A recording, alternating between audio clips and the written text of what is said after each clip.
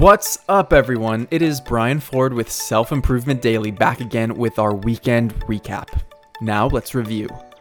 On Monday, we talked about opposition. It has such a negative connotation. Opposition simply means that someone holds the opposite position as you do, which is very healthy and validates that what you believe is important to you. Without opposition, there wouldn't be any questions and therefore no growth or progress. Tuesday, I talked about something powerful: observation. We are exposed to so much at any given moment beyond our perception.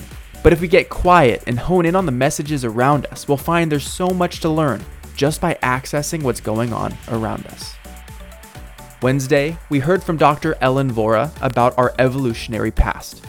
Beyond being inherently lazy and eating calorie-dense foods, we're also optimized for survival, which means that we exhibit a maladaptive stress response from everyday triggers, putting us in unfortunate chronic states. Thursday Positivity, I featured the quote, "You don't have to be ready to change." I took this idea from Mel Robbins, who speaks about how unreliable and convenient motivation is. If we want to truly make a positive change, we can't wait to feel like it. That moment will never come. We need to take action despite uncertainty and discomfort. Then last, on Friday, we talked about scheduling our priorities. This is different than prioritizing your schedule because in this way, you have control of where you spend your time.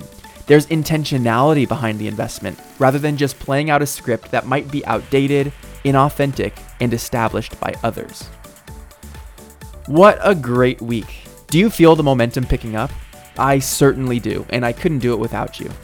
I really encourage you to share your favorite episode from this week with a friend or family member.